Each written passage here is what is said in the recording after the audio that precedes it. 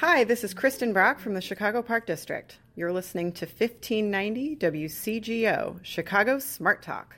The Mike Nowak Show starts in 3, 2, 1.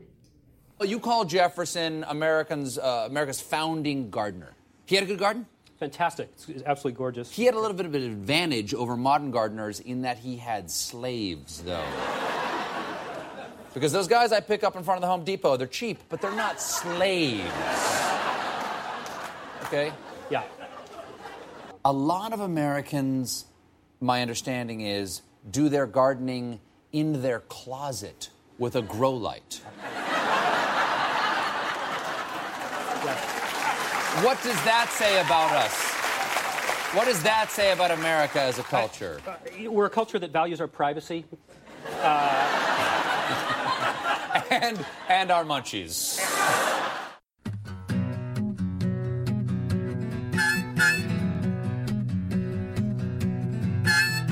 Live from a cul-de-sac somewhere in Evanston, Illinois, it's the Mike Nowak Show with Peggy Malecki.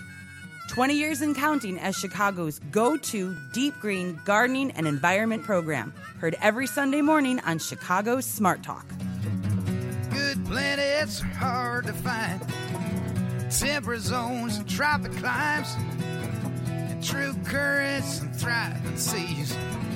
Wind blowing through breathing trees. Strong ozone and safe sunshine. Well, good planets are hard to find.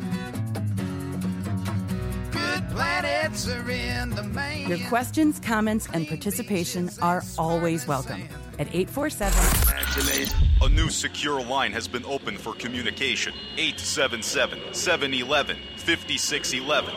Now back to American radio broadcast.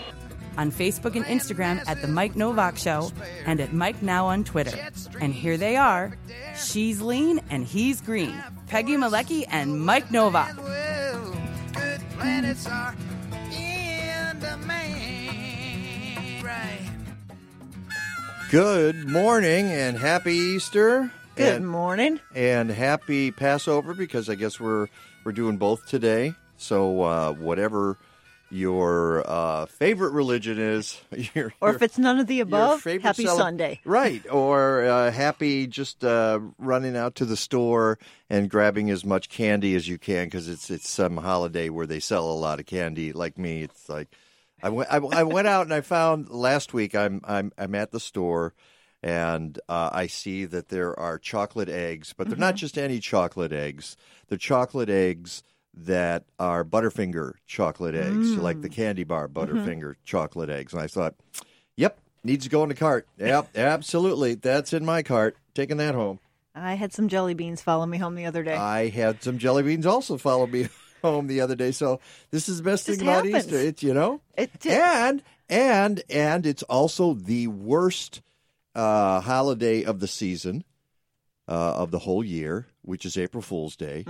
I had somebody actually call me yesterday, tried to do an April Fool's joke. I don't know what. This was the strangest phone call I've ever. Really? Yeah. I'm on the line with somebody else, and a phone call comes in, and I don't recognize the number. So I thought, well, I'm going to call back just to see what's going on. I have no idea. Maybe somebody's trying to get a hold of me. I got a show tomorrow. Maybe it's a guest. I don't know. And it's a New York number, and I call, and this guy. It sounded like the guy at the beginning of our show with the new phone number 877-711-5611. Was that Russian? The Russian in New York, and I said, "Who is this?" and he says, "What are you trying to find?" I said, "Well, you called me, so what? Why did you call me?" And then after like back and forth, like this standoff where I'm not going to tell you information unless you tell me information. I say, well, you called me. Why did you call me? He says, well, it was going to be a April Fool's joke. And I went, what? Who are you? Yeah, who are you? How could this even possibly work? And that was sort of the end of the Another reason why I hate April Fools. I think I hate April Fool's jokes. I really do. I don't know why. Sonar's laughing. We're in trouble. Yeah. Maybe he's going to pull one out. And so he's probably got one lined up for the show. I got 2 hours. He's rubbing his hands together. This is not good. This is not good at all. This is not good at all. Well, then we'll just sit around. If something bad happens, I'll just... Oh, kind of. Wait, I thought I hit that. Shut up, Wesley. Yeah, that.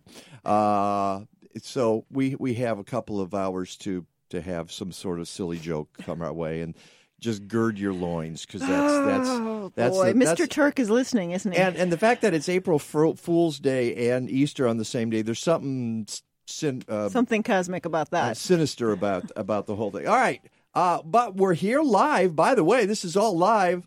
On Easter Sunday morning, so we're not taking the day off. We're live on Facebook. If you're not watching, why not? Get over to the Mike Novak Show. We've got the 2 cameras set up there with the new banner in the background, and today we're talking art. Why not? Bill Turk does it on his show, Playtime with Bill Turk and Carrie Kendall. And that's how we're going to start. Shilin Hora is in the studio with her seed art, which is so cool. And then in the second hour, we talk about young farmers, new farmers, beginning farmer of the year. Yoram Shanan is going to be here with us. We interviewed him at the Good Food Expo. And we'll talk about that. And then we get a little bit more serious towards the end, but it's a really interesting story that I don't think is being covered very much in Chicago, which is about horse-drawn carriages in the city of Chicago, and an effort to get them banned, basically, because it ain't good for the horses.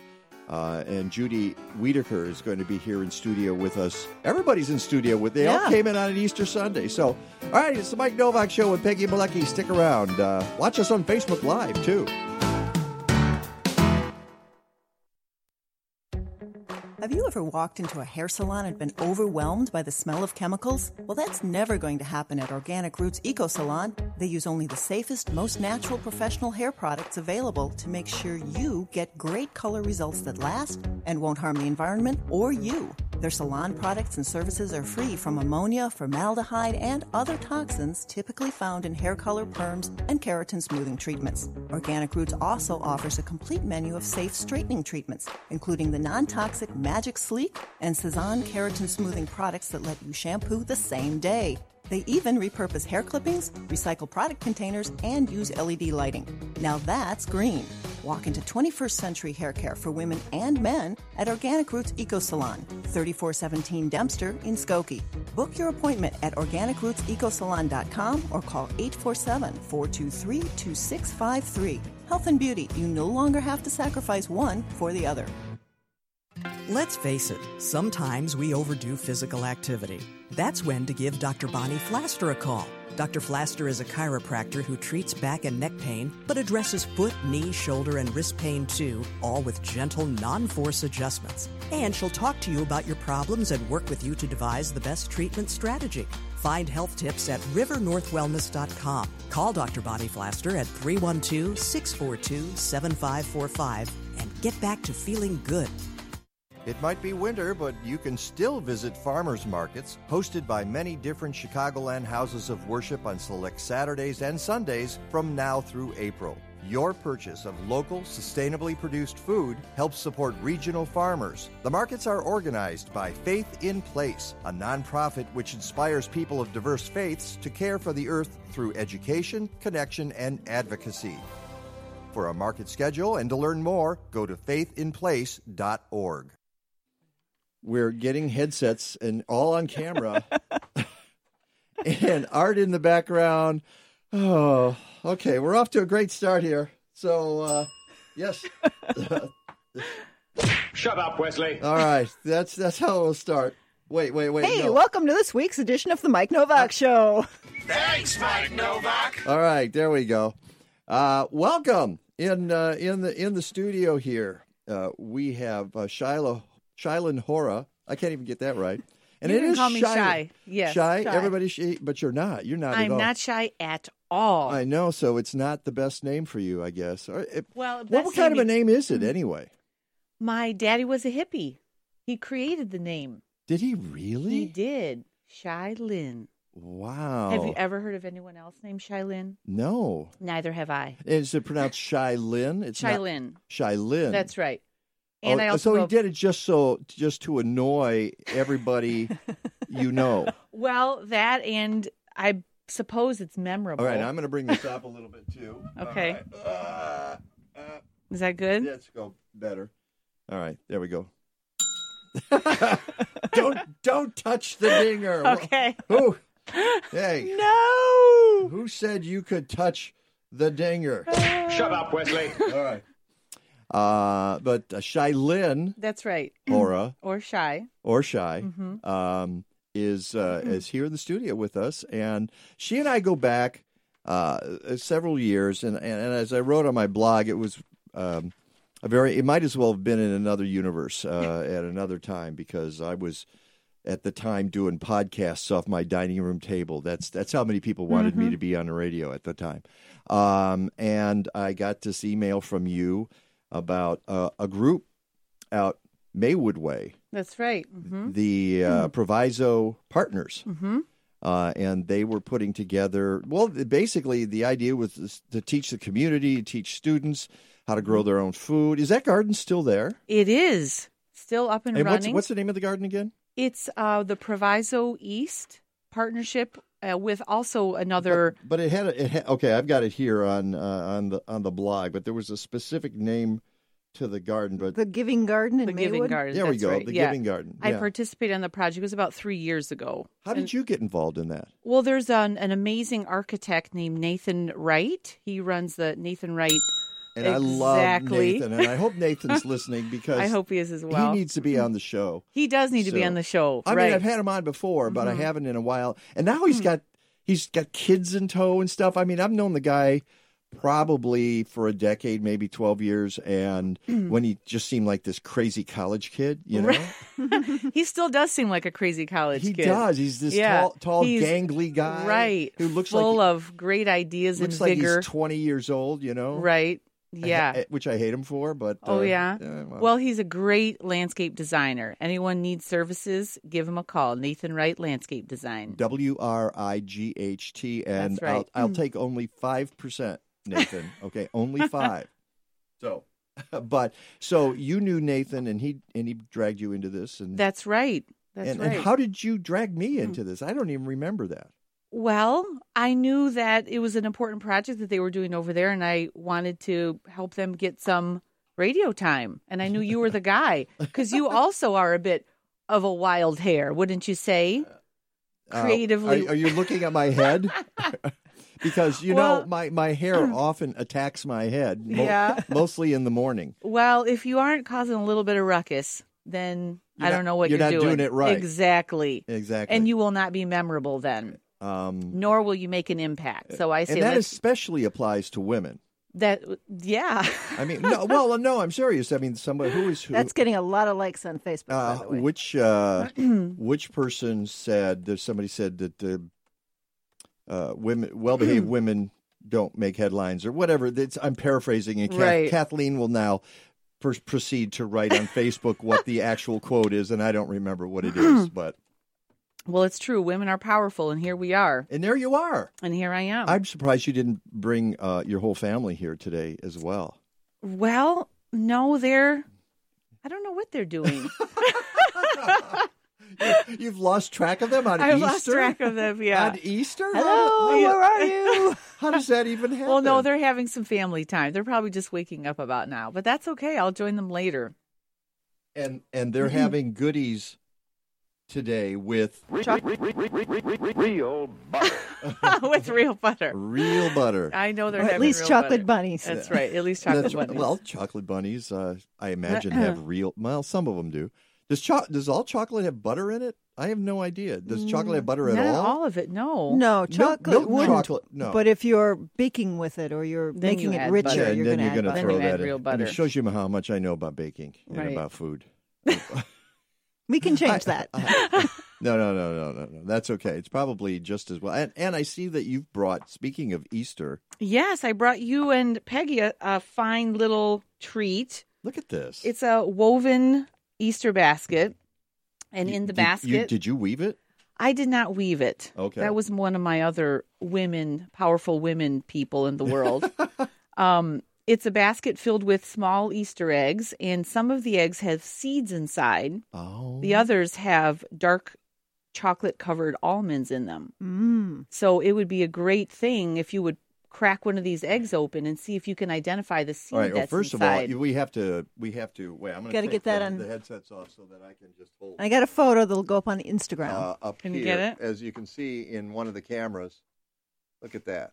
Isn't that just the sweetest? Oh, we need to. We need the bunny. Oh, wait. Wait a second. You went to the wrong one. How about? We just can't see the front of the bunny. Turn it toward the camera. There we go. The other way. Oh, I'm trying. Right there you go. There's the bunny. I was. You know what? I'm holding the thing, and I'm looking at the ear here, and I'm thinking, oh, it's a goose. So I'm trying to get the beak. It was supposed the camera. No, it's not a goose at all. It's a rabbit. It started as a goose. It became That's a right. rabbit. It's a way to bring together Easter and the love of seeds. I'm going to open a nice blue egg. Okay. See what we got. Oh, we have seeds. Oh, you got a seed. Seeds. You know what seeds What seed these are? is that? I know what seeds they are, but do you? No, of course I don't. Okay, I'll give you a clue. It often will arrive on your table. Okay, wait a second. It comes from another country, but it is served on our table here in the United States of America. A large fruit. Papaya. You got it. Ding. Really? You're right. You did it, Mike. I can't believe Yep. it. See? It's not a guava seed. It's not a guava. Not a He got a guava. papaya. All right. Papaya. So given 1 Papaya. minute of focus and determination, he was able to identify the seed. I'm quitting while You're I'm quitting? ahead. Do you want to try one, Peggy? All right. Let's see. Okay. We'll dig in. So he did this one already. All right. We'll dig in and grab another Okay. one. This one, did I get the empty one? Nope. This has got. Oh. This has. Ooh. Look at those seeds. They are, it's a strip of seeds. Let's see here. It's in a small, thin pod. Okay. It's a tree seed. Off the top, I don't know. That wouldn't be a catalpa, would it? Oh, no, but a catalpa does have a pod, so you're in the zone-ish. You're in the right zone. The right zone-ish. Yeah, that's right. How about, It's boy, now I got to remember the It other starts with seeds. a L. Linden? No. No. Black locust. Black locust. You think I would. How many different seeds do you have here in these eggs, do you think? I have probably 15 different seed My types. goodness. And that's the whole point. You take you collect these seeds and then you create art like harvesting seeds and planting ideas. And if you look That's behind and where my hand is there in the shot with Shilin, that's seed art. And on camera you can see the darker ones. Oh, look at that. We're doing close-ups at everything. That's right. Okay, hold on. Now let's hold this thing up. Come on. Okay. Can we get it? So if you are not watching on Facebook Live, you really need to head over to Facebook Live, The Mike Novak Show, and look at these amazing. All right. And then here we go. And get this. All right.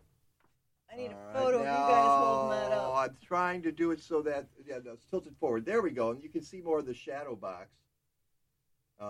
And that's all different kinds of seeds in there. It would be nice to do a close-up, but for now. Yeah, we could probably do it with the smaller. Okay. The seed quilt there. Yeah.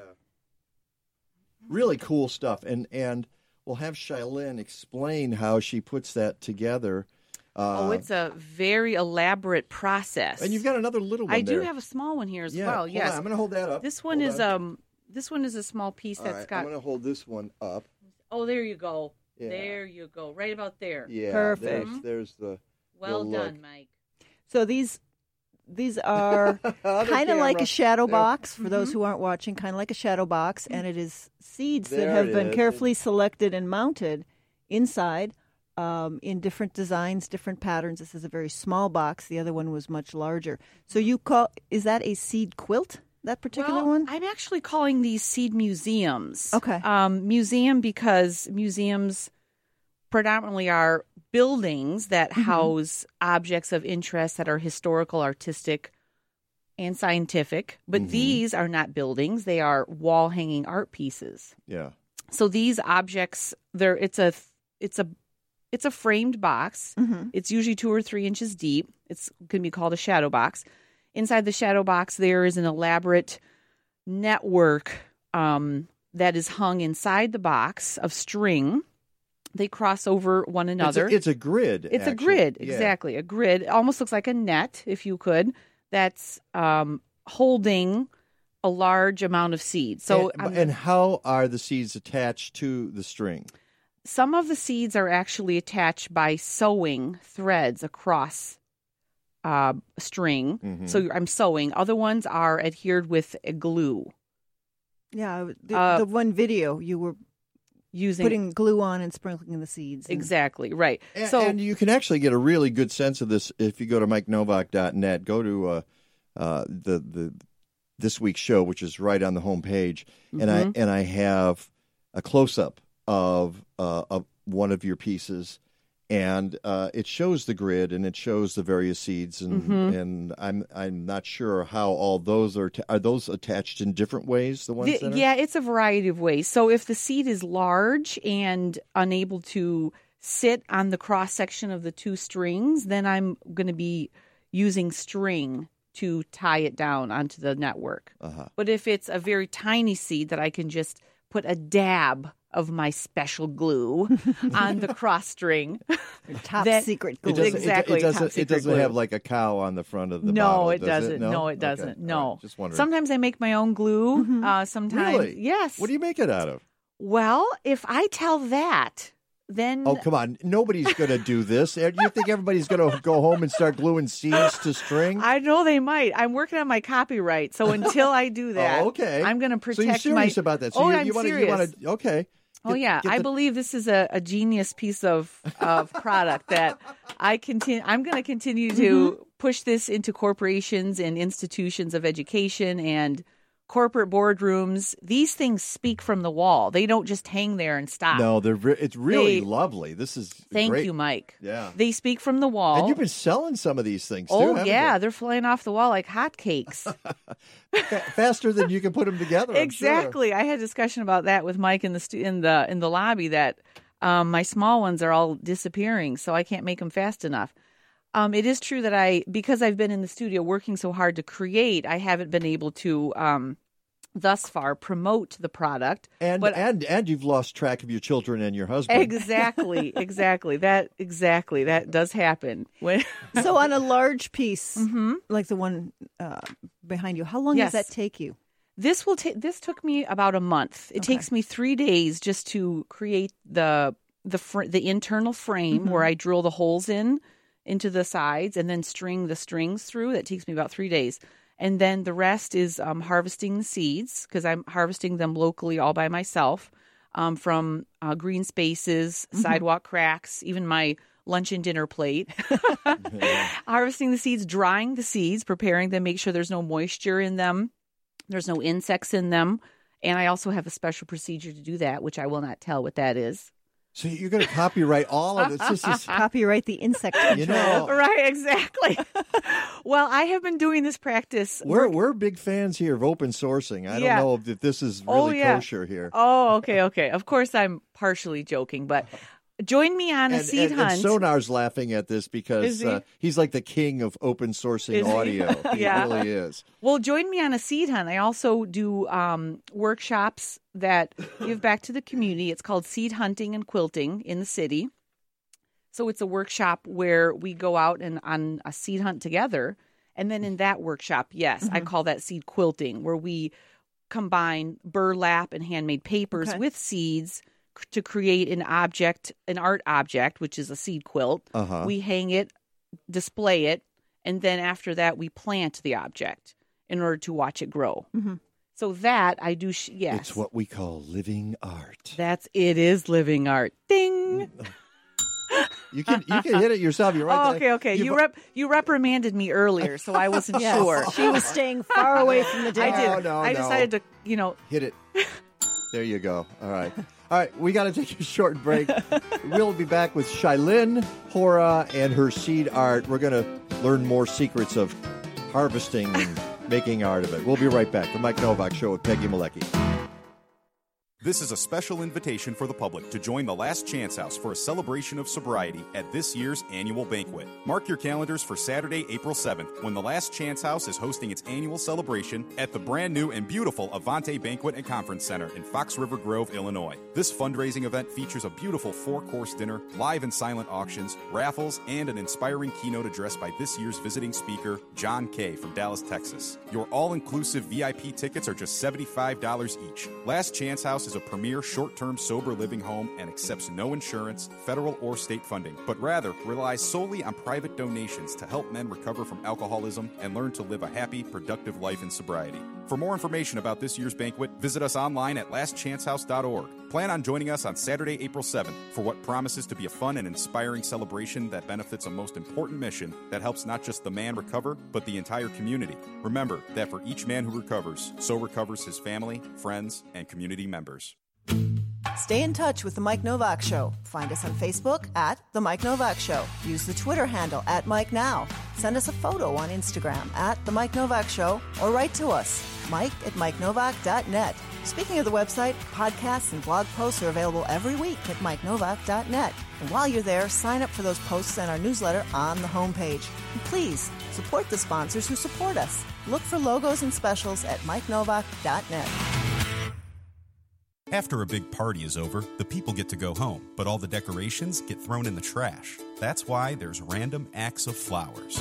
RAF collects flowers used at weddings, memorial services, and community events, then repurposes them into beautiful bouquets to deliver to people in healthcare facilities. It's a small and simple gesture, but when you see the smiles on people's faces, it's more than worth it. To learn more, call 847-430-4751 or go online at rafchicago.org.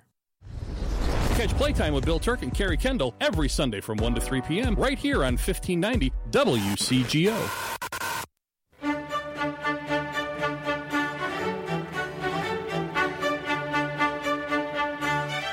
And in honor of Easter Sunday, I want everybody to sing along when we get to the chorus here. And of course, everybody knows I should do a contest. Sonar's tuning up right now. Name that tune. Okay, name that tune. We got a book for you. 2, 3, 4.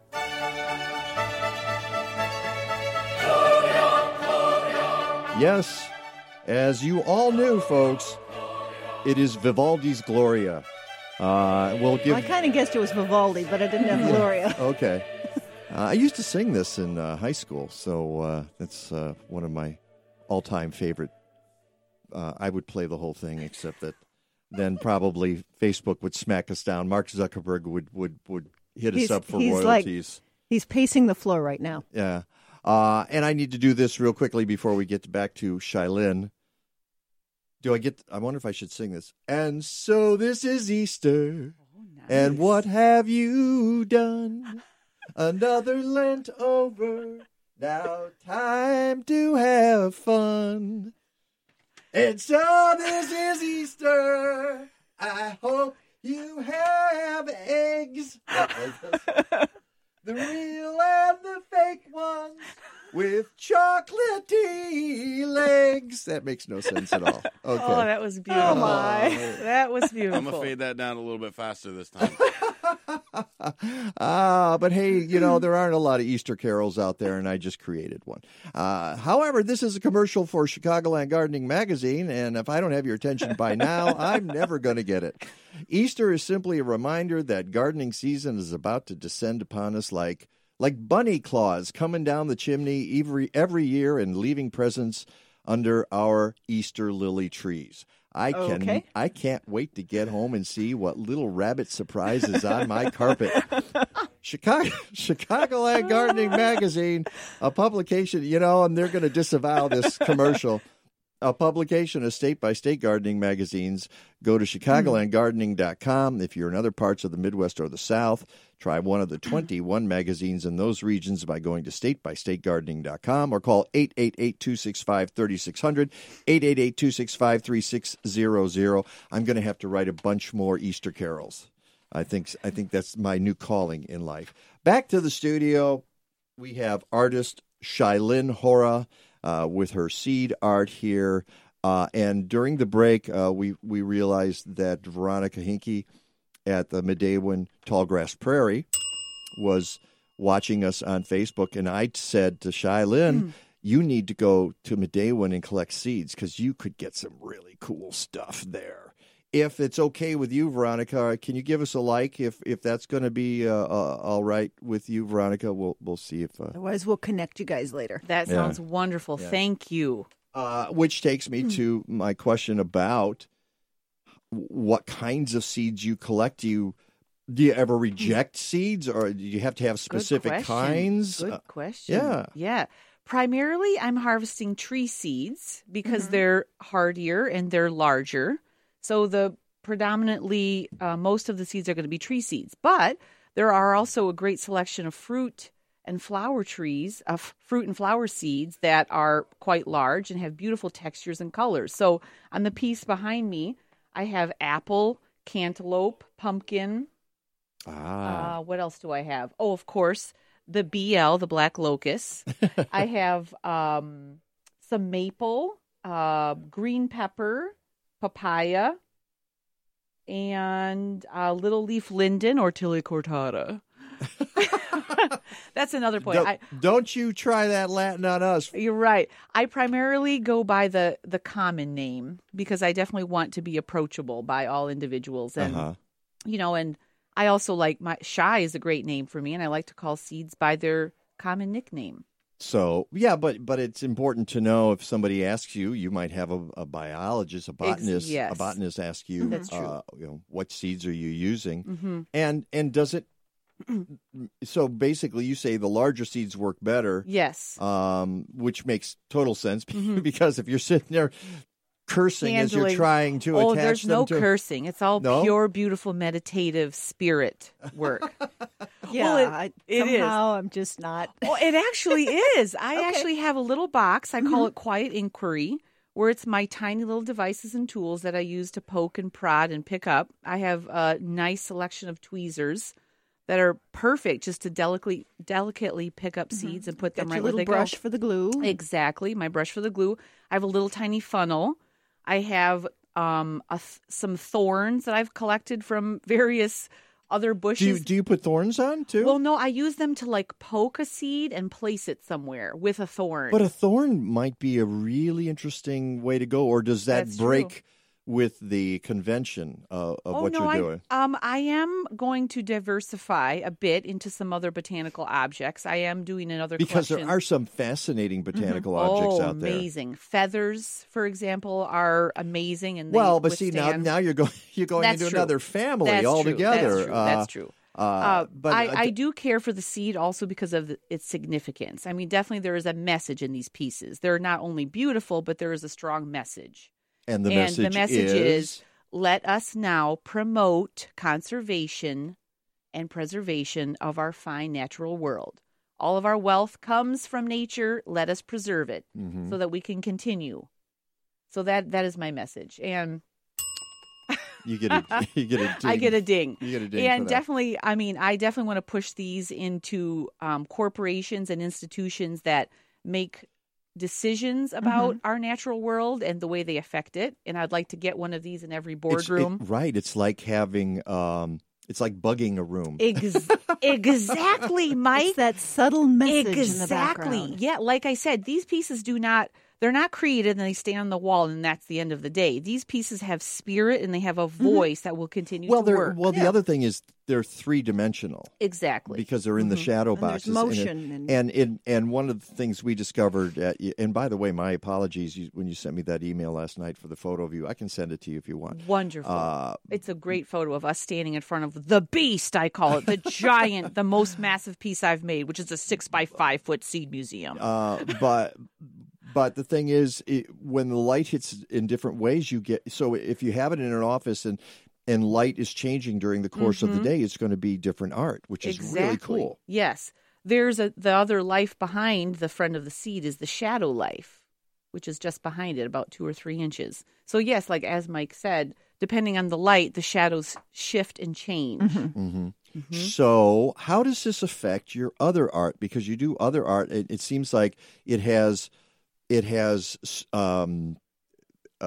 come in and taken over. That's all right. true. So Yes. the other art just go away for a while. How does this work? Well, I am trained as a printmaker. I'm an intaglio printmaker, and my art started by collecting botanical objects and then looking at them from observation and doing renderings and creating prints. So I still continue to make prints, but I also do paintings as well, mostly treescapes.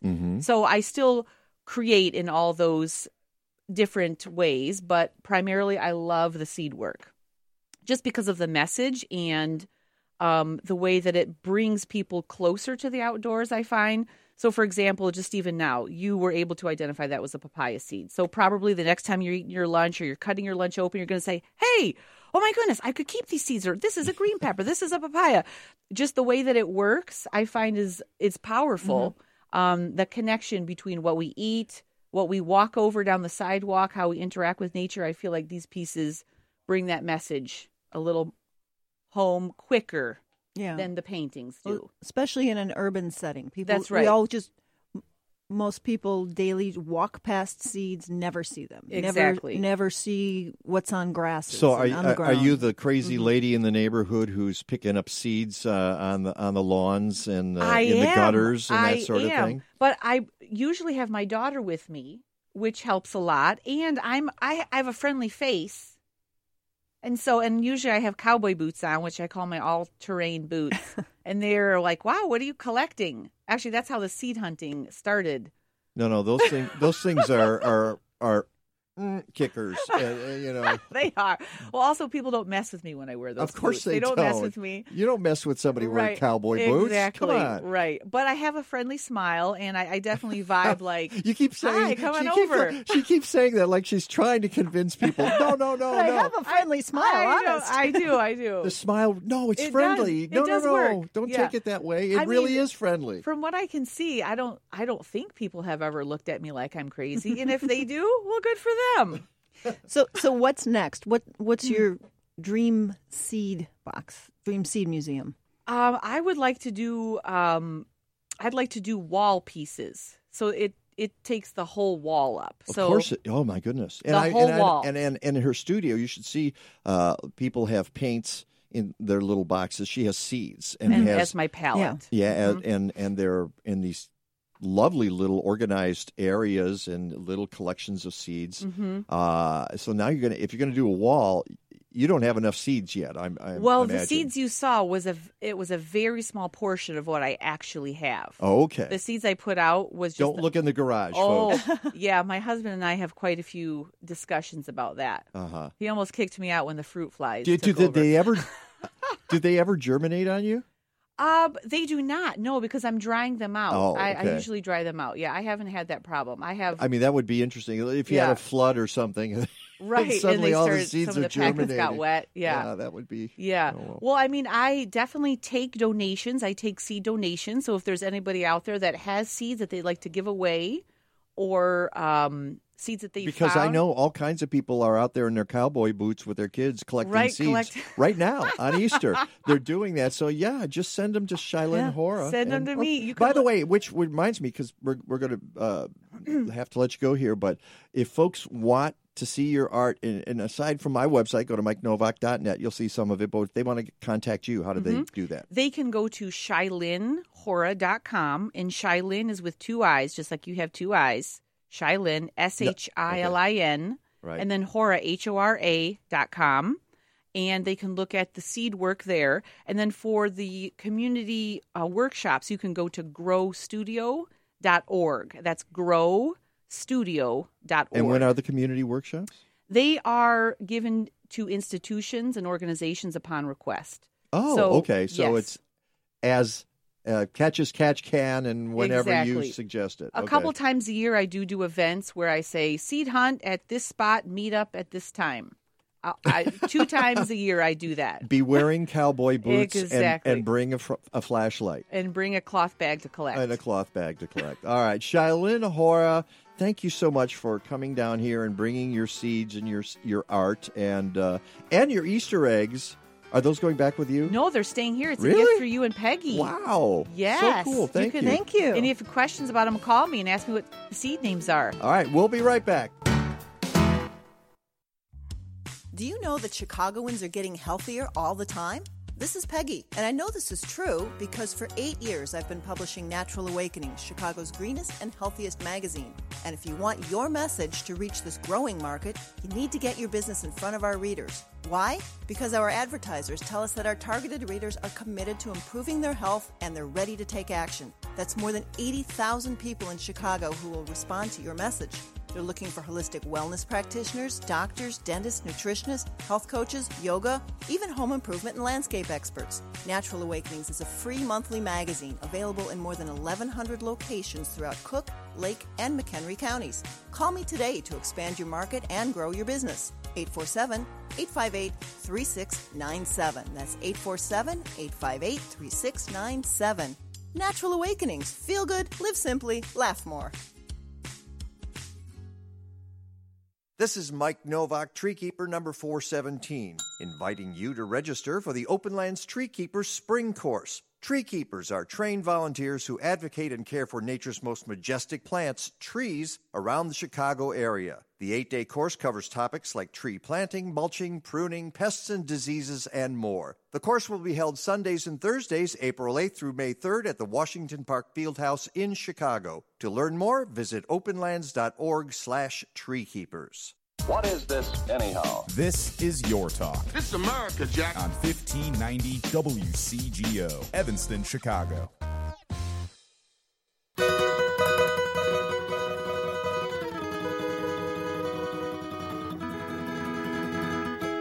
Let's go organic. Let's do what's right. Say no to poison with all your might. In action, we'll seal our fate. Let's go organic. The earth can wait. Thank you, Eco Elvis. I knew I should have brought the maracas this morning. I can run to the car, and I'm sure I've got something in the back there. Welcome back to the Mike Novak Show with Peggy Malecki, and now we have all these Easter eggs here that I suppose we're going to have. I have to plant papaya now. Open the green one. Yeah, what have we got? Oops. We got some fluffy Shilin, are you still here? All right, what is this? Oh, come on in. All right, what have we got? We opened this one. What's this one? It's the sycamore. Oh, the sycamore. The sycamore. The fluffy. I tried to trick you with that one because I took the seed hairs off of the inner ball. Mm-hmm. So I tried to trick you on that one. Is there a cheat sheet at the bottom of this? Yeah, really. How are we going to know this if we just open these and we can't figure out what they are? Well, you can call me or post it, and then I'll answer. I'm going to do the orange one. One of these has the almonds in it. Oh, there it is. The almonds. He got the chocolate-covered almond. Yeah, now we're talking. Okay. Now you're talking. I'm not going to try to eat the sycamore seeds. Last year, I remember who brought in the Lisa Rose. Brought in the marigolds, and she said, "Oh, it's edible." And so no, goldenrod. I'm sorry, goldenrod. Right, not marigolds, goldenrod. Okay, goldenrod, and I tried eating it. It's an interesting facial expression you had. Yeah, no, I wouldn't recommend it. Don't put it on your cereal. Okay, is what I would say. But the chocolate covered almonds, sure, why not? Oh yeah, that's a little extra treat for the day. All right, get out of here. Au revoir. Toodaloo. Bye bye.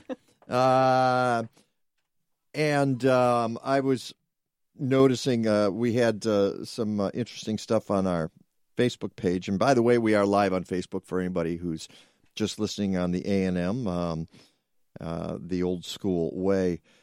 This bill that just went through Congress is just kind of snuck some things in. Well, yeah, but it's an omnibus bill, and there was some good and some bad that came out of it, and it's just what I don't get is this the way that we run our government now? We have a multi-100-page bill. Nobody sees it until 24 hours before the vote, and then we don't know what's in it, and then it trickles out later. All the stuff that just got passed. What kind of government is this? Government by secrecy, government by backroom dealing, which is the Chicago way. I get that. It's not supposed to be what happens in D.C. So some of the things that happened were good things, environmental things, which I posted the other week. I don't have that right in front of me, but there's some bad things too. Because, and it's an article that I posted from Mother Jones.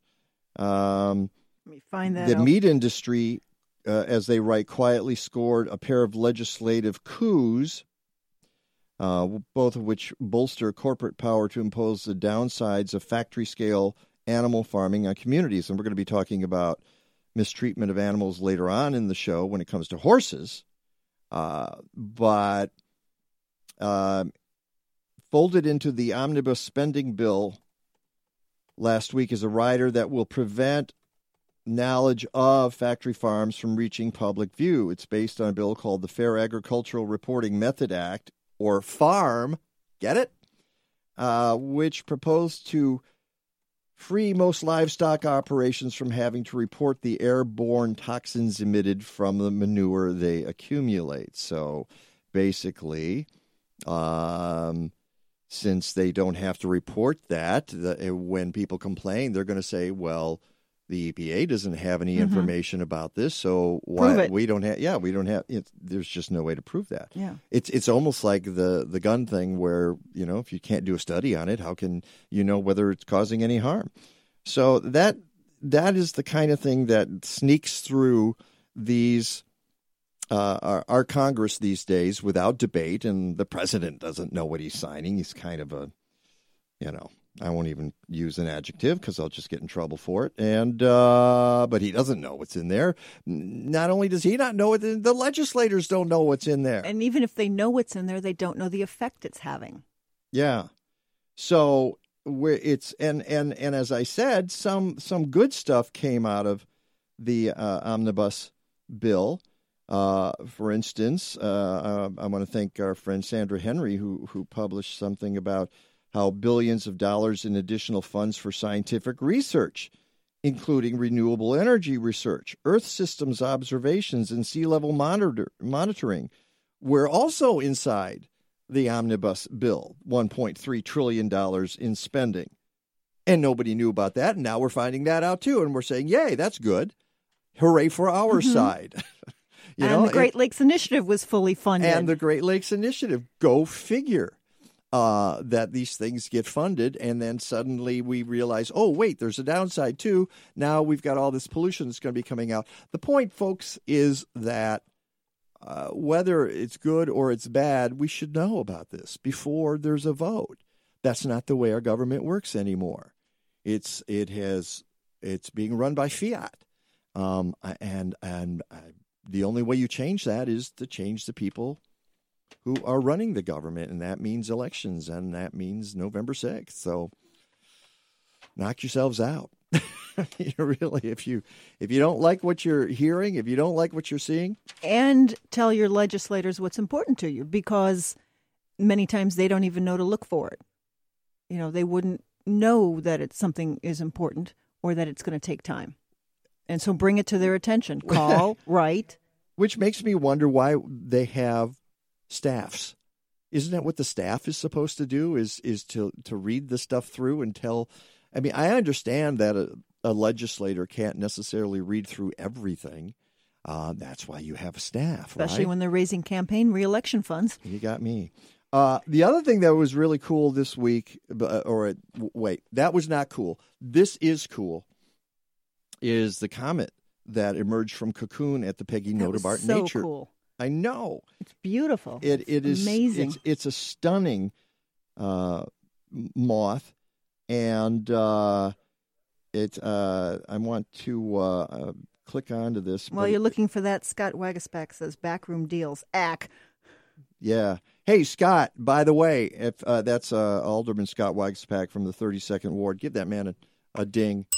I hope he's listening at the end of the show when we discuss the horse-drawn carriage ordinance and the idea of putting those guys out of business later on. So we need some aldermen behind that. Now, the moth at the Peggy Notabart Nature Museum was the Madagascan moon moth. See, and that was my nickname in high school. Anyway, you had a lot of nicknames. I had a lot of nicknames in high school. It arrived at the museum in mid-December, spent nearly 3 months in cocoon before hatching last week. That's huge. And it only survives about a week. Wow.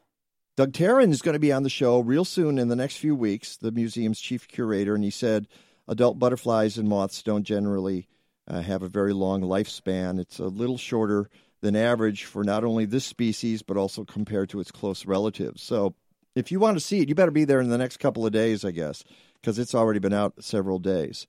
It's one of the largest moths in the world, long tails beneath its yellow, green, and brown-colored wings. I mean, you got to see the photo. Like a kite. Yeah, it's just crazy. Crazy beautiful. So what was interesting was we posted that, and then everybody went nuts. They needed to share that. And we had like 60, 70 shares on that, which is really great. All right, the Mike Novak Show with Peggy Malecki, second hour. Coming up, we're talking farmers. We're talking horse-drawn carriages in the city of Chicago, and we hope you're part of it.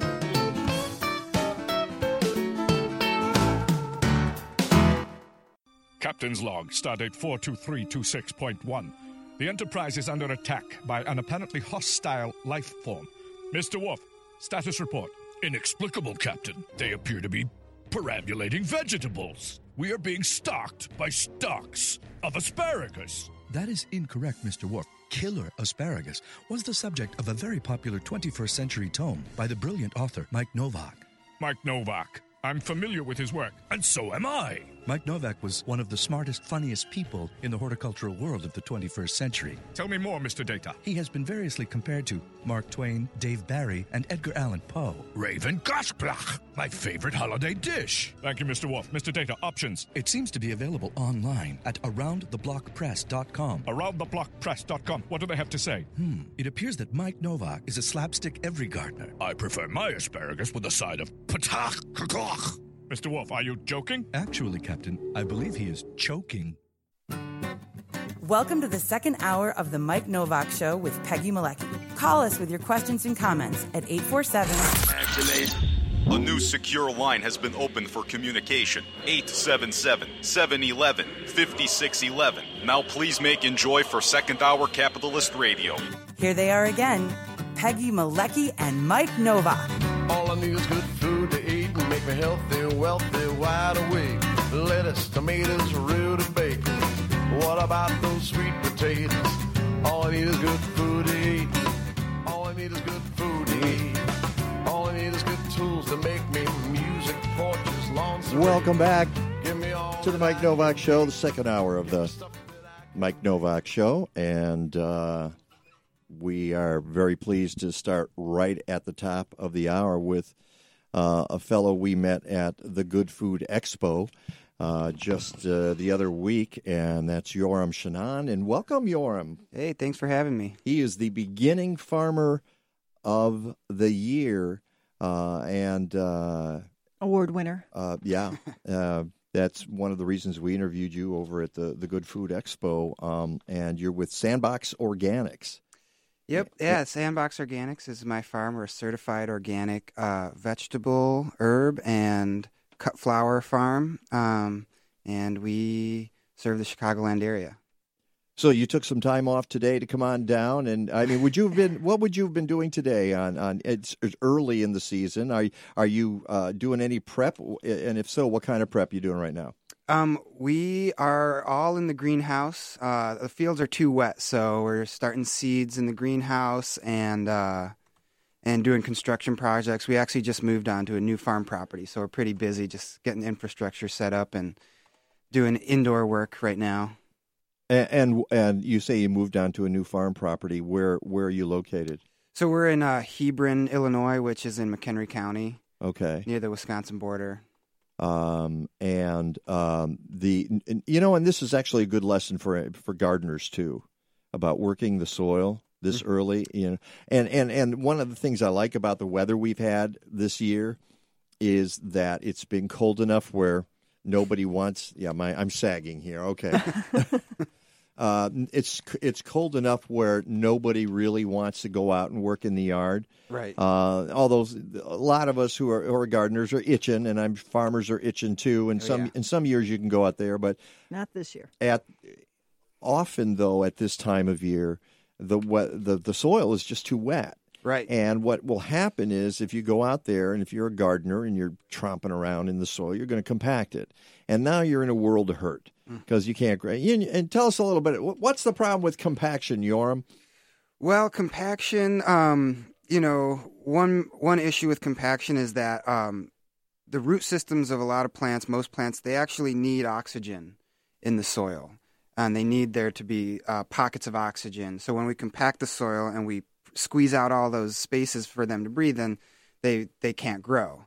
Some of them don't have the strength to actually push their taproots through the soil, or if they do, they're not actually getting enough oxygen from the soil. Mm-hmm. And then it also, like you were saying, when we go in too early and we compact the wet soil, it can really affect the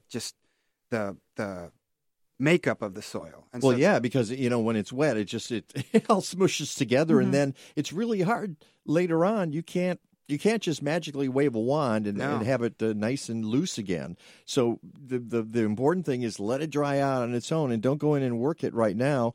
And again, people who are in their backyards, the garden centers about this time of year, they start to open up and they start selling plants. Mm-hmm. And everybody goes, oh, that's our signal. We'll go out and buy some pansies and we'll put them in the ground. You're a farmer, so you're dealing with different stuff, but I'm trying to relate it to the average gardener in their backyard.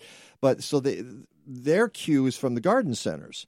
And also the ads they're seeing on TV, which are saying, oh, my goodness, the lawn care right now. If you're watching the Final Four, if you're watching any, like me, I occasionally watch golf. Well, I watch golf all the time on TV. And the big lawn care companies are out there saying, well, you got to put down fertilizer or nothing's ever going to come up. If you don't put the fertilizer down now, you're not going to see any grass. It's just going to be all brown all year long, which is, you can have weeds. Right, exactly. So you got to put down chemicals, too. The problem with that is the ground. A lot of the ground is still wet. You look at my backyard, the turf's all brown, and it's because it's too early. It's the ground hasn't warmed up. Well, here's my trick. I take a spade shovel. Yeah. I stick it in the ground, and I won't work the ground until it's dry all the way the length of that spade shovel. Really? Yeah. So, and do you do it in different parts of your fields to find out? Oh, yeah. Usually I'll take it in quadrants, so I'll test, each corner and tell if it's ready. And in the garden, specifically, it can really change from one place to the next, depending on if it's shaded by a fence or shaded by the house. So you really got to know your yard and how it works. Yeah. And one of the things that folks find out about growing stuff is that, as you mentioned, from 1 foot to the next, conditions can change, whether it is drainage, whether it is shade, whether it's something else, leaching from something. And folks don't understand why they might buy 3 shrubs and they're 3 feet apart and one of them does great and the other one dies and one's just sort of so-so. And you think, I bought them all at the same place and they're all clones. How come they're not doing well? Well, because conditions change from foot to foot. Well, and if you know what you're doing, you can actually use that to your advantage and say, okay, well, this is the right place for this type of plant. Mm-hmm. And this is the right place for this type of plant. Oh, no, that's too smart. I mean, why would we do it? No, you put it in, let it die, and then... There you go. Are you beginning to figure out why this guy was the beginning farmer of the I year? I think so. Give that man a ding. All right. And am I pronouncing your name right, Yoram Shanan? Yoram Shanan. Yoram Shanan. See? You gotta just say it. It's like, Mike, you're an idiot. Stop saying it that way. Yoram Shanan. All right. It's a song, basically. I'm going to write a song about Yoram Shanan. Yeah. Okay. The Mike Novak Show with Peggy Malachy. We'll be right back. What? Have you ever walked into a hair salon and been overwhelmed by the smell of chemicals? Well, that's never going to happen at Organic Roots Eco Salon. They use only the safest, most natural, professional hair products available to make sure you get great color results that last and won't harm the environment or you. Their salon products and services are free from ammonia, formaldehyde, and other toxins typically found in hair color, perms, and keratin smoothing treatments. Organic Roots also offers a complete menu of safe straightening treatments, including the non-toxic Magic Sleek and Cezanne keratin smoothing products that let you shampoo the same day. They even repurpose hair clippings, recycle product containers, and use LED lighting. Now that's green. Walk into 21st century hair care for women and men at Organic Roots Eco Salon, 3417 Dempster in Skokie. Book your appointment at organicrootsecosalon.com or call 847-423-2653. Health and beauty. You no longer have to sacrifice one for the other. This is a special invitation for the public to join the Last Chance House for a celebration of sobriety at this year's annual banquet. Mark your calendars for Saturday, April 7th, when the Last Chance House is hosting its annual celebration at the brand new and beautiful Avante Banquet and Conference Center in Fox River Grove, Illinois. This fundraising event features a beautiful 4-course dinner, live and silent auctions, raffles, and an inspiring keynote address by this year's visiting speaker, John Kay from Dallas, Texas. Your all-inclusive VIP tickets are just $75 each. Last Chance House is a premier short-term sober living home and accepts no insurance, federal or state funding, but rather relies solely on private donations to help men recover from alcoholism and learn to live a happy, productive life in sobriety. For more information about this year's banquet, visit us online at lastchancehouse.org. Plan on joining us on Saturday, April 7th for what promises to be a fun and inspiring celebration that benefits a most important mission that helps not just the man recover, but the entire community. Remember that for each man who recovers, so recovers his family, friends, and community members. All right, we're going to keep things moving right on because we're running behind on time. We're going to bring up a dynamic, handsome young gentleman. All right, New Orleans, put your hands together and welcome New Orleans' own, the legendary Earl King. The legendary who? What? He's a legend, don't you know? He's legendary. And I didn't realize we were running behind here. Okay, welcome back to the Mike Novak Show with Peggy.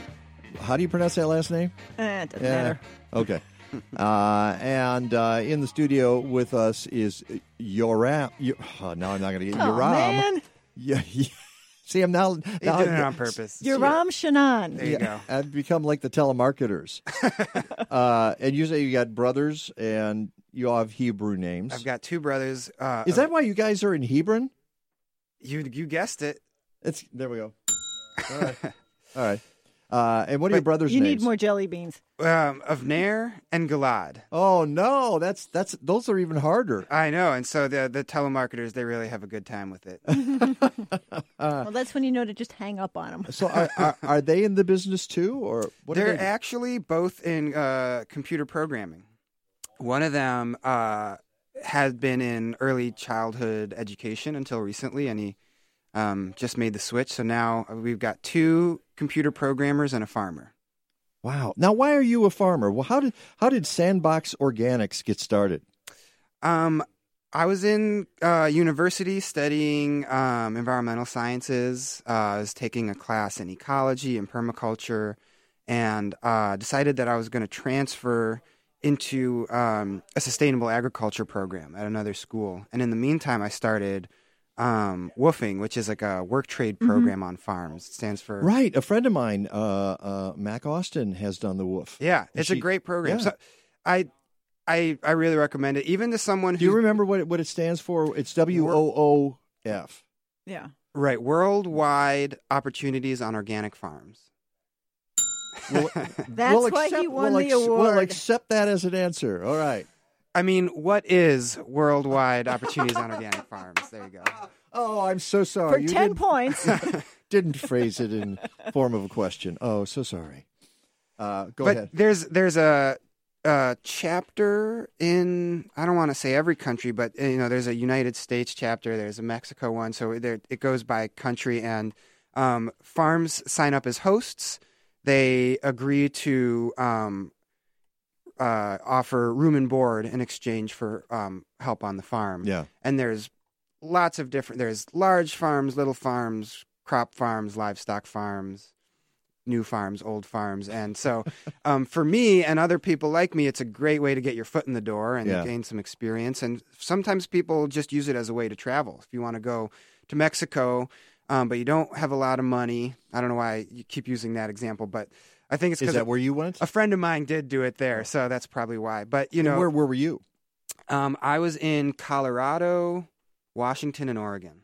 Oh, you didn't leave the country. I didn't leave the country, but I was really excited about those regions, about the Rockies and the Pacific Northwest. And so I actually started farming out there for maybe only a year, kind of spending 2 or 3 months in each place, and then decided I really liked it and wanted to see what agriculture back home in the Midwest was like.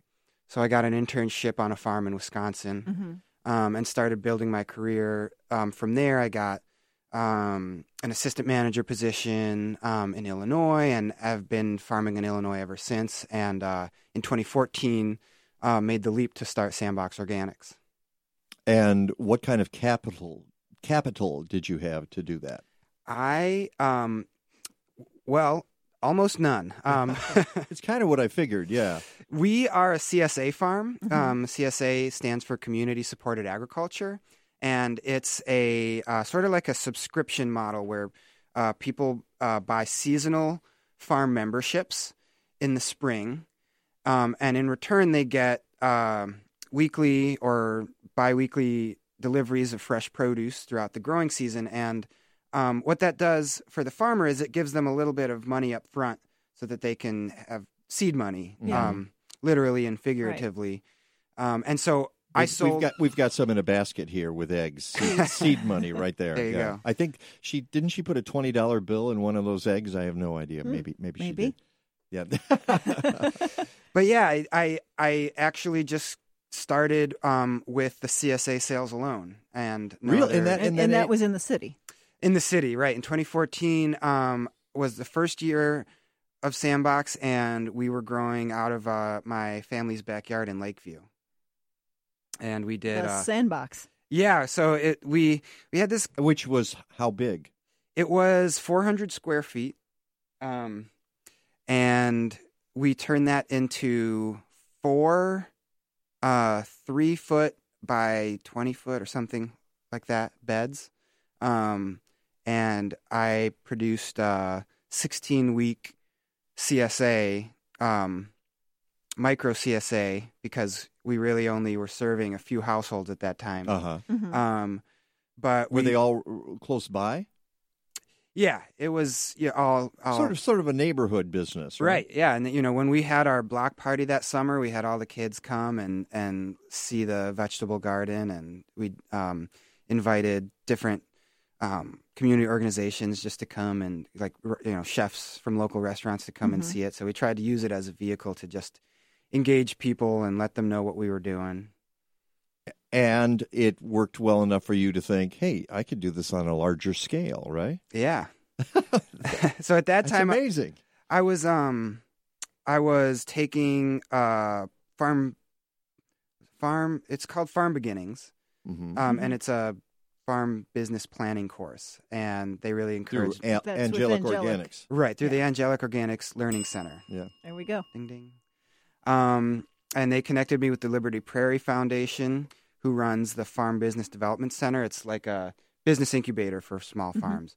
And so between those two organizations, they really laid the groundwork for me to make that transition and made it possible for me to take my experience and put it into a business. And here we are in 2018, 4 years later. You're the beginning farmer of the year. What are you growing out there at your farm?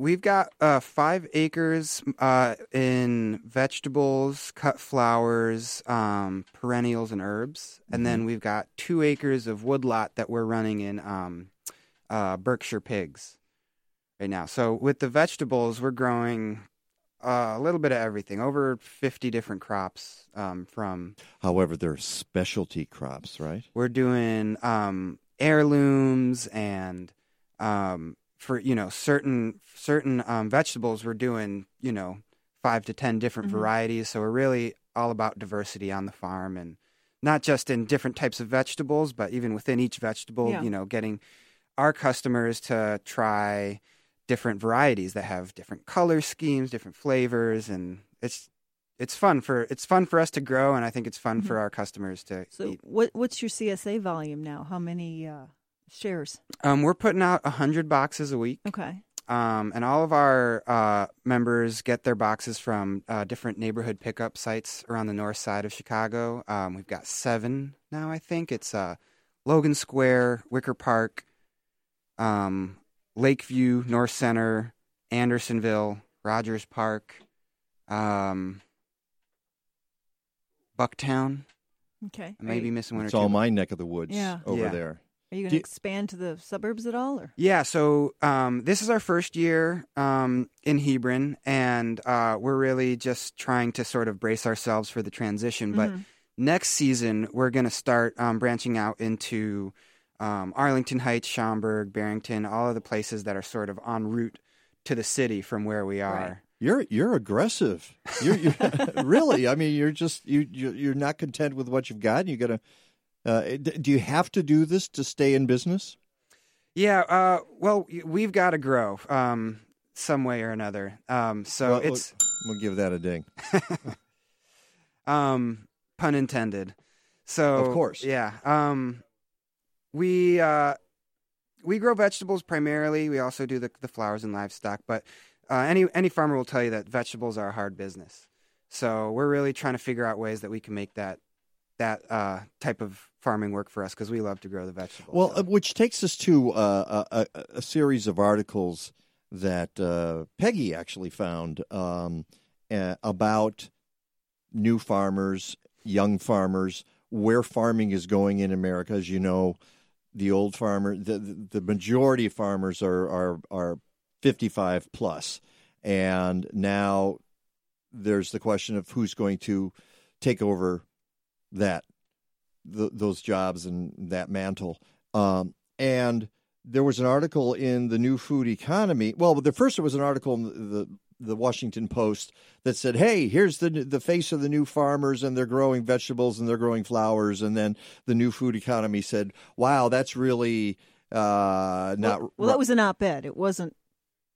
It was some people who had contributed. It wasn't the New Food Economy itself. It was an op-ed that ran on the New Food Economy. Oh, really? What? Okay. Regardless, it was in the New Food Economy. Right, exactly. And whoever said, yeah, you're right. It was a commentary. Somebody said the young farmers are the least diverse and smallest group of farmers in the country. And then, of course, some of the people who read that got their knickers in a twist and said, hey, no, that's not true. We are diverse. We're doing all kinds of different stuff. Do you participate in this kind of debate about who the new farmers are and what they're doing and how important it is? Yeah, there's a fantastic organization called the National Young Farmers Coalition, which is mentioned in all of these articles. Yes. Yeah, and they're doing a lot of great policy work in Washington.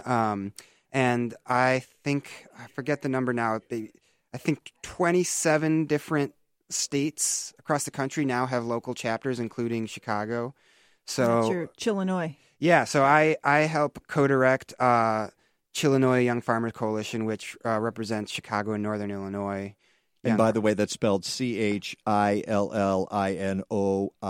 Chillinois. Yep, or and Chillinois. Right now, for sure. It's very chilly here in Chillinois.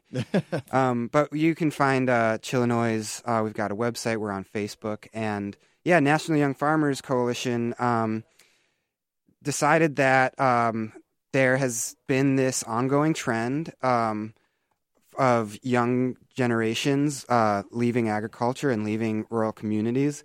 And there's a reason for that. And a lot of it has to do with the policy that is incentivizing a specific type of agriculture, and it doesn't leave a lot of opportunity for what new farmers might be interested in, which is more sustainable, a lot of times, types of agriculture, and not only that, but just financially sustainable farm businesses. So they're working to try and help get more beginning farmers in the industry, but also addressing that issue of diversity that you mentioned as well. So putting on workshops on racial equity among farm workers and things like that. One of the things we do find in this business is maybe not so much farmers, I don't know, but you're addressing diversity, but certainly in the environmental world, there just aren't enough people of color in the conversations. Well, and the problem is this affects people of color more than any other group, and that's access to local food is part of the deal, but also the harm done to our environment by toxins and the kinds of businesses that we've run in the country forever. So, yeah, and I think just to sort of further the point that you're making, there are too few people of color running farm businesses, but there's actually an overwhelming amount of people of color doing farm labor across the country, and they're just not being represented in our policy work. So that's one thing that we're trying to do is policy work around the migrant laborers and people who really are the backbone of the food that we are eating most of the time. Well, one of the ways people can find out about this is the talent show. That's right. Yeah. That's coming up next weekend, right? April 7th, Saturday, at Beguile Brewing, Irving. It's near Irving Park and Ravenswood. Right. It's right by Irving and the Ravenswood, the Brown line. You got to go a block north of Irving to find it. So you're not going to find it right on Irving Park, so don't get confused if you go in the area. It's just right north of it. And that's where we met last year. There was a panel that you participated in, and Peggy and I did Clean It Up Tyson campaign. Clean It Up Tyson campaign, and we did that live streaming, and that's where we met. So who's in the talent show? And I know Band of Farmers is involved in this. Yeah, this is actually something that Band of Farmers started, I think, 6 years ago now. Yeah, I've been to at least one of those. Yeah, so Band of Farmers is another great organization. It's a CSA coalition, so farms like myself that use the CSA or community-supported agriculture model, and they decided to put together this talent show in the spring when they're trying to get, we are trying to get people aware of CSA, and we thought, wouldn't it be great if we just got on stage and sort of embarrassed ourselves and let people know that we're humans. I've been known to do that myself. So this year it's going to be at Beguile Brewing. Usually it's been at the Hideout, but we're taking it to Beguile this year because they just do such great stuff. They do. They let us have that panel there, and it's a nice big space, lots of room for you guys to do your thing and bring in a big crowd, right? Yeah, well, we hope so. Parking too. This year it's going to be co-hosted by Band of Farmers and Chillinois Young Farmer Coalition. And so there will be farmers like myself singing songs, reading poetry. I think there's going to be a couple of comedy sketches. Well, I'll tell you what, if folks want more information about Sandbox Organics, they can go to your Facebook page, right? They can go to Facebook and look for the Farmer Talent Show event on the Chillinois page. All right. And it's all on my website, MikeNovak.net. Yoram, Shanan, Sandbox Organics, thank you so much for dropping by.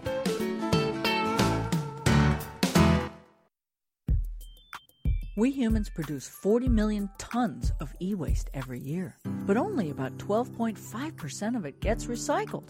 In a Green Diva Minute, you'll learn more and be on your way to living a deeper shade of green. E-waste is predicted to increase to 65 million tons by 2017. Yikes! So what is e-waste? Discarded electronics, computers, laptops, cell phones, TVs, DVRs, etc. Here are a couple of ways to unload your electronics responsibly. Donate them to local charities, such as cell phones to battered women's shelters. Find an electronics recycler near you. It's important to do your homework and make sure that wherever you dispose of your electronics, they are handled responsibly. I'm Green Diva Meg, and you can find more low-stress green living tips at thegreendivas.com.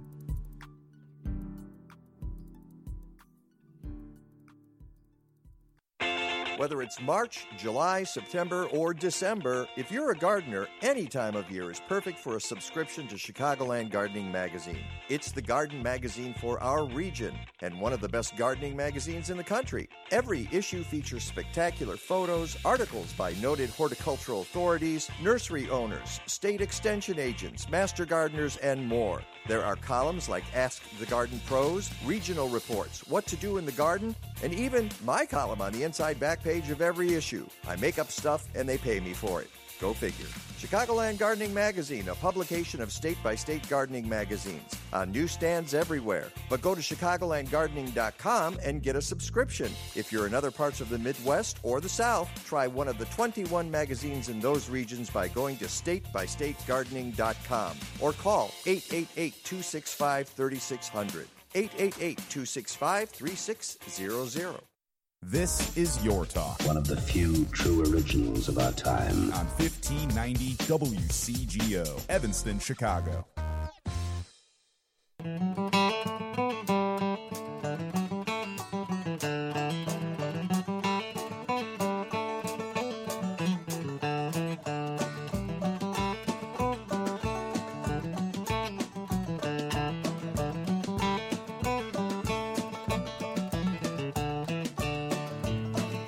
Welcome back to the Mike Novak Show with Peggy Malecki, and in the proud tradition I've had this Easter Sunday morning, in pronouncing everybody's name wrong, I am going to actually turn to our guest and say, how do you pronounce your name? It's Jodie Wiederkehr. Whittaker. Yep. Whittaker. Okay, so it's not Wiedeker, it's not Whitaker. Right. It's Whittaker, which Yep. I would have gotten wrong. Of course. So there we are. Now that I've butchered everybody's name, and how did we do that? How did we get a whole show with people's names that I could not get right? We worked very hard. Yes, we did. It's very difficult to do that, but we've managed to do that. Hey, I will have a quick announcement for folks listening. Fortunately for Rick DeMaio, he's out celebrating Easter Sunday.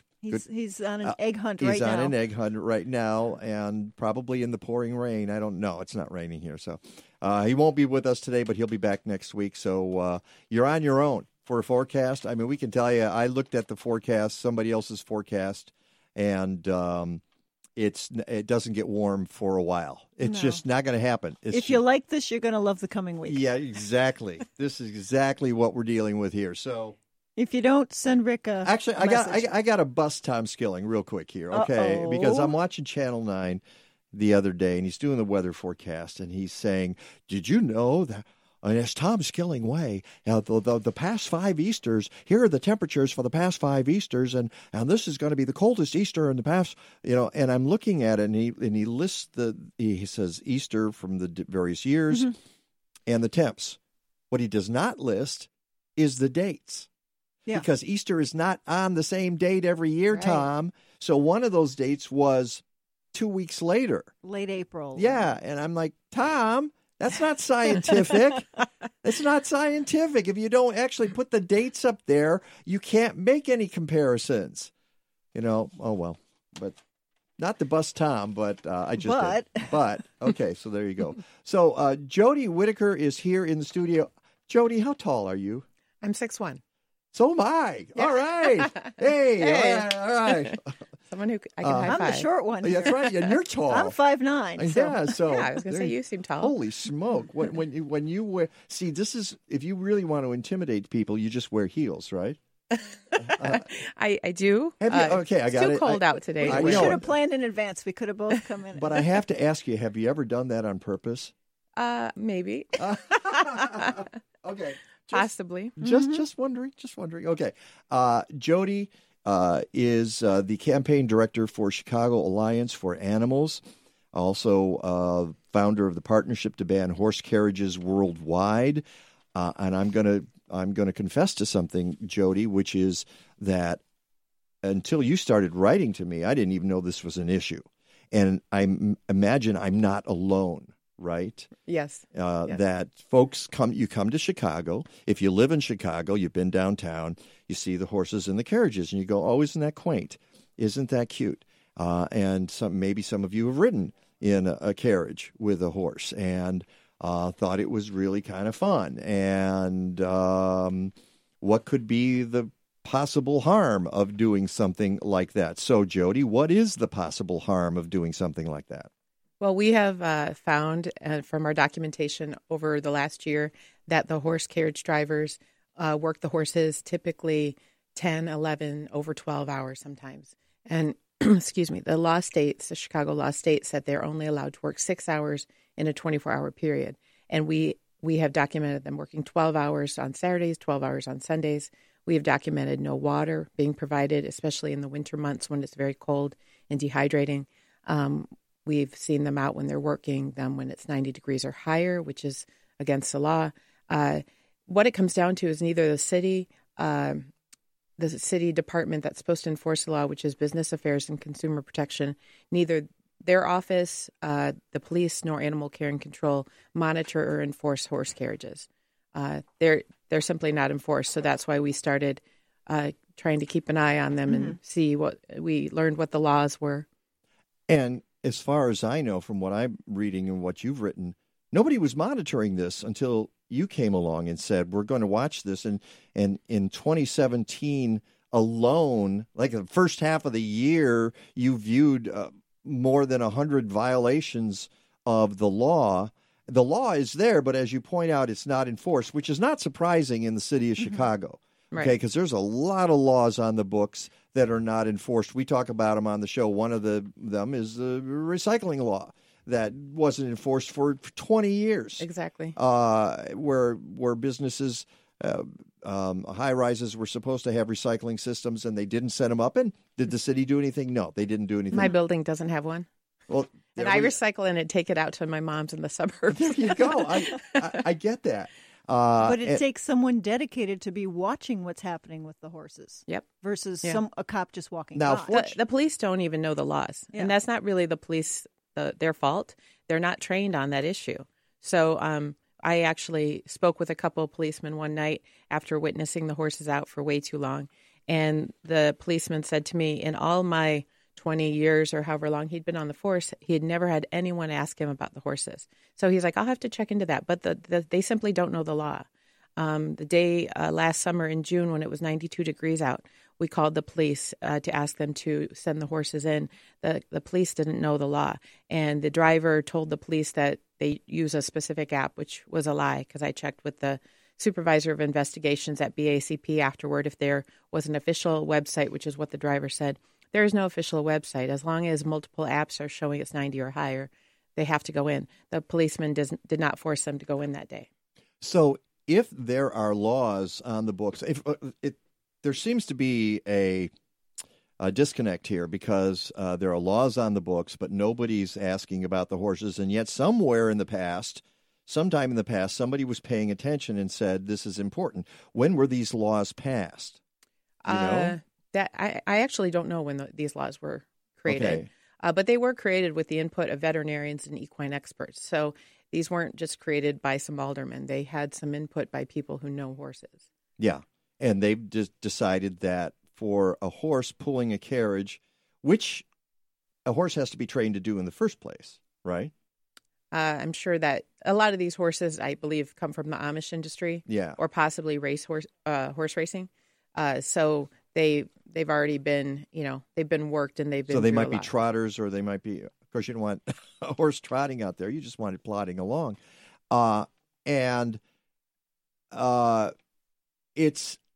they've determined that 6 hours is about the amount that a horse can stand this. But even then, you're talking about other issues that are really, really. I put the list of them on my website. If you go to MikeNovak.net, you can read a lot about this. Some of the other complaints you guys have are horses may be stuck in cement barns and in suffocating stalls with no place to exercise. 18th century horse carriages in a 21st century congested urban motorized environment is a real danger to the public. Not to mention the horses. Mm-hmm. The horse carriage companies admit their business model is to break the law. What do you mean by that? In November, we got some media after I had spent 12 hours down at the horse carriage stand on November 25th. And they had interviewed the attorney for the horse for the 3-horse carriage companies, who said that there's been confusion about the 6-hour law for years. Yeah. The reporter confirmed with the city that a horse is considered to be working whether standing or pulling a carriage. The attorney responded with, if we were to follow that law, we would go out of business. So we are certain that every time the horses are out, they are overworked. So why don't they just bring in more horses? They probably can't afford them. That's my guess. But so they've got low overhead. But also just that it takes probably a half hour to get to the stable. So you're talking about a half hour to get there, half hour back. That's time they're not making money. Yeah. So if it's going to be cutting into their bottom line, they're not going to do it. Okay, there's just so many things. Or they'd need dual carriages to swap them out, or right? Something. Yeah, and to be sure, we're not talking about a huge industry, right? No. As you say, there's 3 carriage companies in the city of Chicago, representing how many employees do you guess? I'd say maybe 20 to 25. I'm not really 100% sure on that. Yeah, but it's about not how many horses, and maybe around 25 to 30 horses. One company only has 3 horses, and they truck them in from Indiana. Mm-hmm. And they claim that they're not doing much harm. One of their lawyers, it was really interesting to one of the stories that came out, that one of the lawyers said, hey, it's like a traffic ticket. And so his whole idea is he's going to go in. There was supposed to be an administrative hearing this week, last Wednesday, where the judge was going to rule on the more than $100,000 in fines that your group has managed to discover in terms of infractions against the Chicago law. It sounds to me like what the lawyer's trying to do. He's saying, it's like a traffic ticket. We'll bargain it down, and it'll be a few $1,000s, and then we'll go back to work. You, of course, would like to see it stay at $100,000 so that they can't pay it, so that they'll stop doing this and stop mistreating the horses. Right. This is not just about them breaking the law constantly. I mean, in addition to all the animal welfare laws they're breaking, they're also breaking laws that impact public safety. I have video of a carriage driver going through Michigan Avenue, looking down at her phone. There are sirens going on all around her, and she looks around to see if the sirens are coming toward her, and she looks back down on her phone. She's got passengers in her carriage.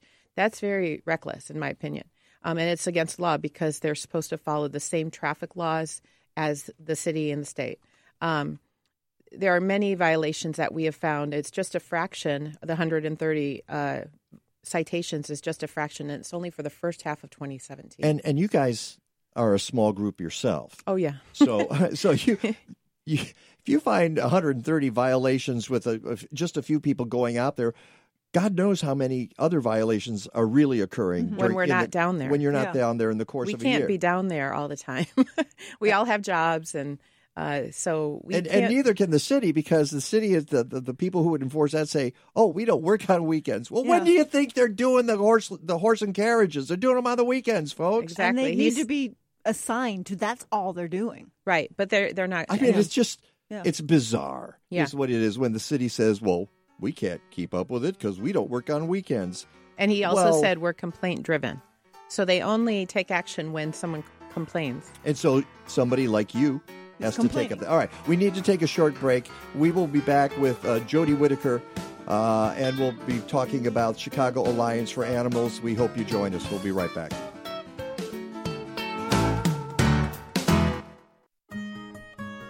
Hey, this is Peggy. When I speak at local events, people often ask me, aren't you the Peggy in Natural Awakenings ads? And that makes me happy because it reminds me that Chicagoans want to lead healthier lives. And Natural Awakenings magazine helps them do just that. Natural Awakenings is the greenest, healthiest magazine in the Chicago area. Each month, we bring you the latest information about health and wellness, complementary medicine, fitness and exercise, raising healthy kids, and even keeping your pets healthy. You'll find articles about healthy homes, too, including gardening, energy efficiency, and green living. And if you love good food, you'll always find tasty recipes and healthy cooking hints. Check out our monthly calendar. It's full of events to keep you connected. Natural Awakenings is available in more than 1,100 locations throughout the city, as well as suburban Cook, Lake, and McHenry counties. And it's free. Or visit us at nachicago.com. Natural Awakenings. Feel good, live simply, laugh more. Stay in touch with The Mike Novak Show. Find us on Facebook at The Mike Novak Show. Use the Twitter handle at Mike Now. Send us a photo on Instagram at The Mike Novak Show or write to us, mike@mikenovak.net. Speaking of the website, podcasts and blog posts are available every week at mikenovak.net. And while you're there, sign up for those posts and our newsletter on the homepage. And please, support the sponsors who support us. Look for logos and specials at mikenovak.net. This is Mike Novak, Tree Keeper number 417, inviting you to register for the Openlands Tree Keepers Spring Course. Tree keepers are trained volunteers who advocate and care for nature's most majestic plants, trees, around the Chicago area. The 8-day course covers topics like tree planting, mulching, pruning, pests and diseases, and more. The course will be held Sundays and Thursdays, April 8th through May 3rd at the Washington Park Fieldhouse in Chicago. To learn more, visit openlands.org/treekeepers. This is Your Talk. Do you read me? On 1590 WCGO, Evanston, Chicago. Come on, is anybody even out there?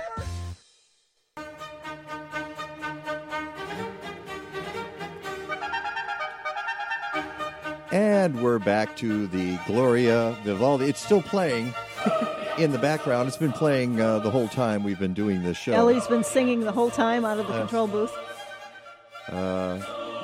And I want everybody else to join in as well. No, you don't. Okay. Welcome back to the Mike Novak Show with Peggy Malecki. In the studio, we have Jodie Wiederkehr from the Chicago Alliance for Animals. We're talking about the horse-drawn carriages in Chicago. And again, I'm going to state, until I started seeing your information, I had no idea this was a problem. And as you were mentioning during the break, those of you listening on Facebook Live heard this, but when you get tourists in the city, you get the same reaction, don't you? Oh, yeah. We get tons of people who will, we sometimes have crowds of people standing around waiting to sign our petition and tell us they hate seeing it. I had a woman break down crying yesterday when I did a video of her, and she was so upset about what she sees.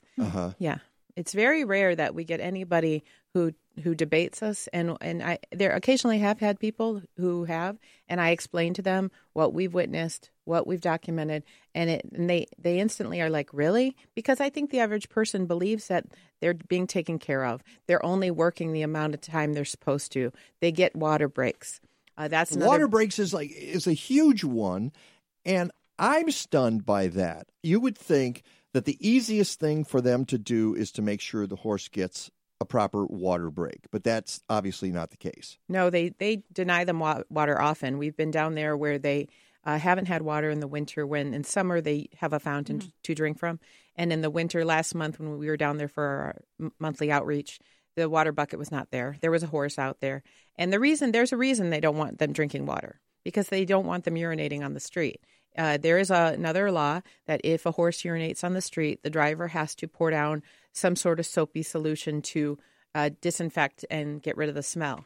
Now, we have witnessed them not doing that as well when a horse has urinated. Well, I was doing some research on this, and the Animal Welfare Institute wrote that a typical horse will drink 5 to 10 gallons of water a day. Horses pulling carriages in high heat require much greater volumes, 15 to 20 gallons, as they may lose more than 10 gallons of water from evaporation. So imagine, you're an athlete and you're out there and you're running a marathon and you're whoa, okay, whoa, okay. All right. Technical difficult. Sonar, add that to your list, please. I think I'm just going to hold the Mike microphone. broke the mic. Well, there it is. The thing down there. Sorry about that, Sonar. Because I this is why Sonar says, do not dance with the microphone. All right. But I had to read this thing. But I've lost my train of thought. It's about gallons of water. Yeah, a lot of gallons of water for a horse, and that's just one of the problems that they have, and hooves are another on asphalt and concrete. That's not good for the horses. I mean, it just goes. There's issue after issue. And speaking about the heat, for example, if they're out working on a 90-degree day, 92 degrees back in June, That's only the air temperature. You're not taking into consideration the humidity, the fact that the asphalt can be 20 to 50 times hotter than the air temperature, and that's directly coming off their feet. Yeah, all the extra pollution off the cars. And when we're talking about water, we have a very disturbing video of a horse just yearning to drink gutter water. And the driver is more concerned with putting a flag on his head and attaching all these decorations to his body, frou-fra, than allowing him to drink water. And then she hooks the part of his the tack where he cannot reach his head down to even drink the gutter water. Oh dear. And speaking of him and her and his, are they male, female? Does it matter? I'm sure there's both. Yeah. I was just wondering if it made any difference. We don't honestly have a lot of information on the horses, their ages. Because obviously the carriage companies don't want you to know where they came from, don't want you to know how old they are, how long they've been doing this. Where they came from. And that's part of the thing, too. They're saying, well, this is a good way for a horse to retire, so to speak, but it's not. This is indentured servitude and perhaps even slavery for a horse. And these drivers have told us, they love these horses like their own pets. But we have witnessed carriage drivers flicking cigarettes down by the feet of the horses. We've witnessed them washing when they've had water to drink, washing their hands in their drinking water.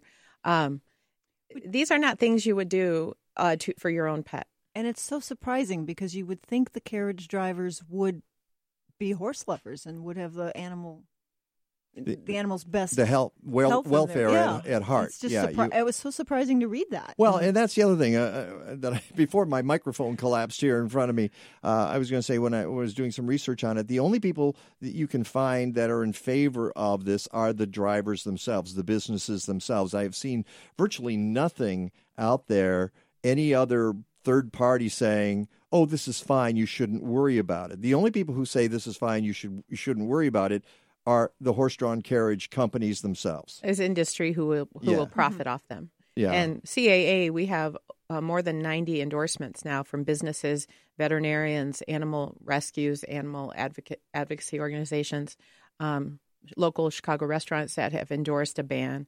And we have at least, I think, 7 aldermen who support a ban. And we need more, and I hope Scott Wagasbag is listening. Actually, he said, I'm supporting the horse ban ordinance by Alderman Riley. Right. So there we go. So what's happening with that ordinance? It's currently sitting in the Committee on License and Consumer Protection.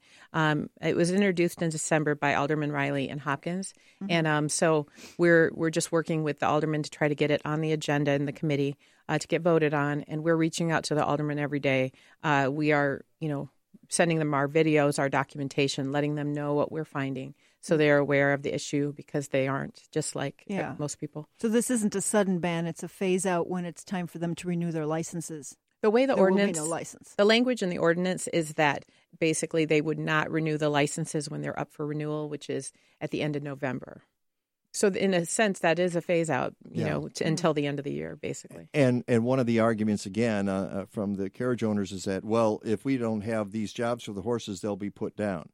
Well, that's a scare tactic that anyone in the horse carriage industry will use to say that, well, if there's a ban, these horses will be slaughtered. If the horses are slaughtered, that's completely on the owners of the horse. Unfortunately, in our world, animals are still considered property. So whoever owns the animal gets to decide what happens to that animal. Mm-hmm. However, our organization has been reaching out to rescues, sanctuaries, farms to find forever homes in case any of these owners decide that they can no longer care and feed for these horses. We will help them find sanctuaries, forever good homes, so these horses can retire and be treated well for the rest of their lives and not be strapped to a contraption for the rest of their lives until. Yeah. Well, if folks want more information, they can go to your Facebook page, right? Yeah. Is there any place else that you would recommend? Yeah, our Twitter account, Twitter handle is @CHI, CHI, Animal Rights. And our Facebook page, we don't have a website as of yet. But those are the best I'm two hoping places. you don't need one. I'm hoping that this week, because you're going back to the administrative court, and if they slap them with $100,000 worth of fines, it might be ball game right there. You're right. And by the way, these carriage companies have had months to try to comply with the city, and they haven't. The city has given them months to send in documentation, and they haven't done it. Well, keep us posted about what happens this week, because we can report on it next week, and we'll see whether the lawyers are able to weasel them out of there. Right. Thank you so much for coming down to the Thank studio. you. Jodie Wiederkehr of the Chicago Alliance for Animals. Also want to thank Yoram Shanan from Sandbox Organics and all the organizations he's with, and Shilin Hora, seed artist. I think I got all the names right now. Okay. And Ellie and Sonar. And everybody else in the control room. Until next Sunday, go green or go home. Stadler? What? Is that it? Yes, it's over. How'd you like it? I don't know. I slept through the whole thing. Well, you didn't miss much.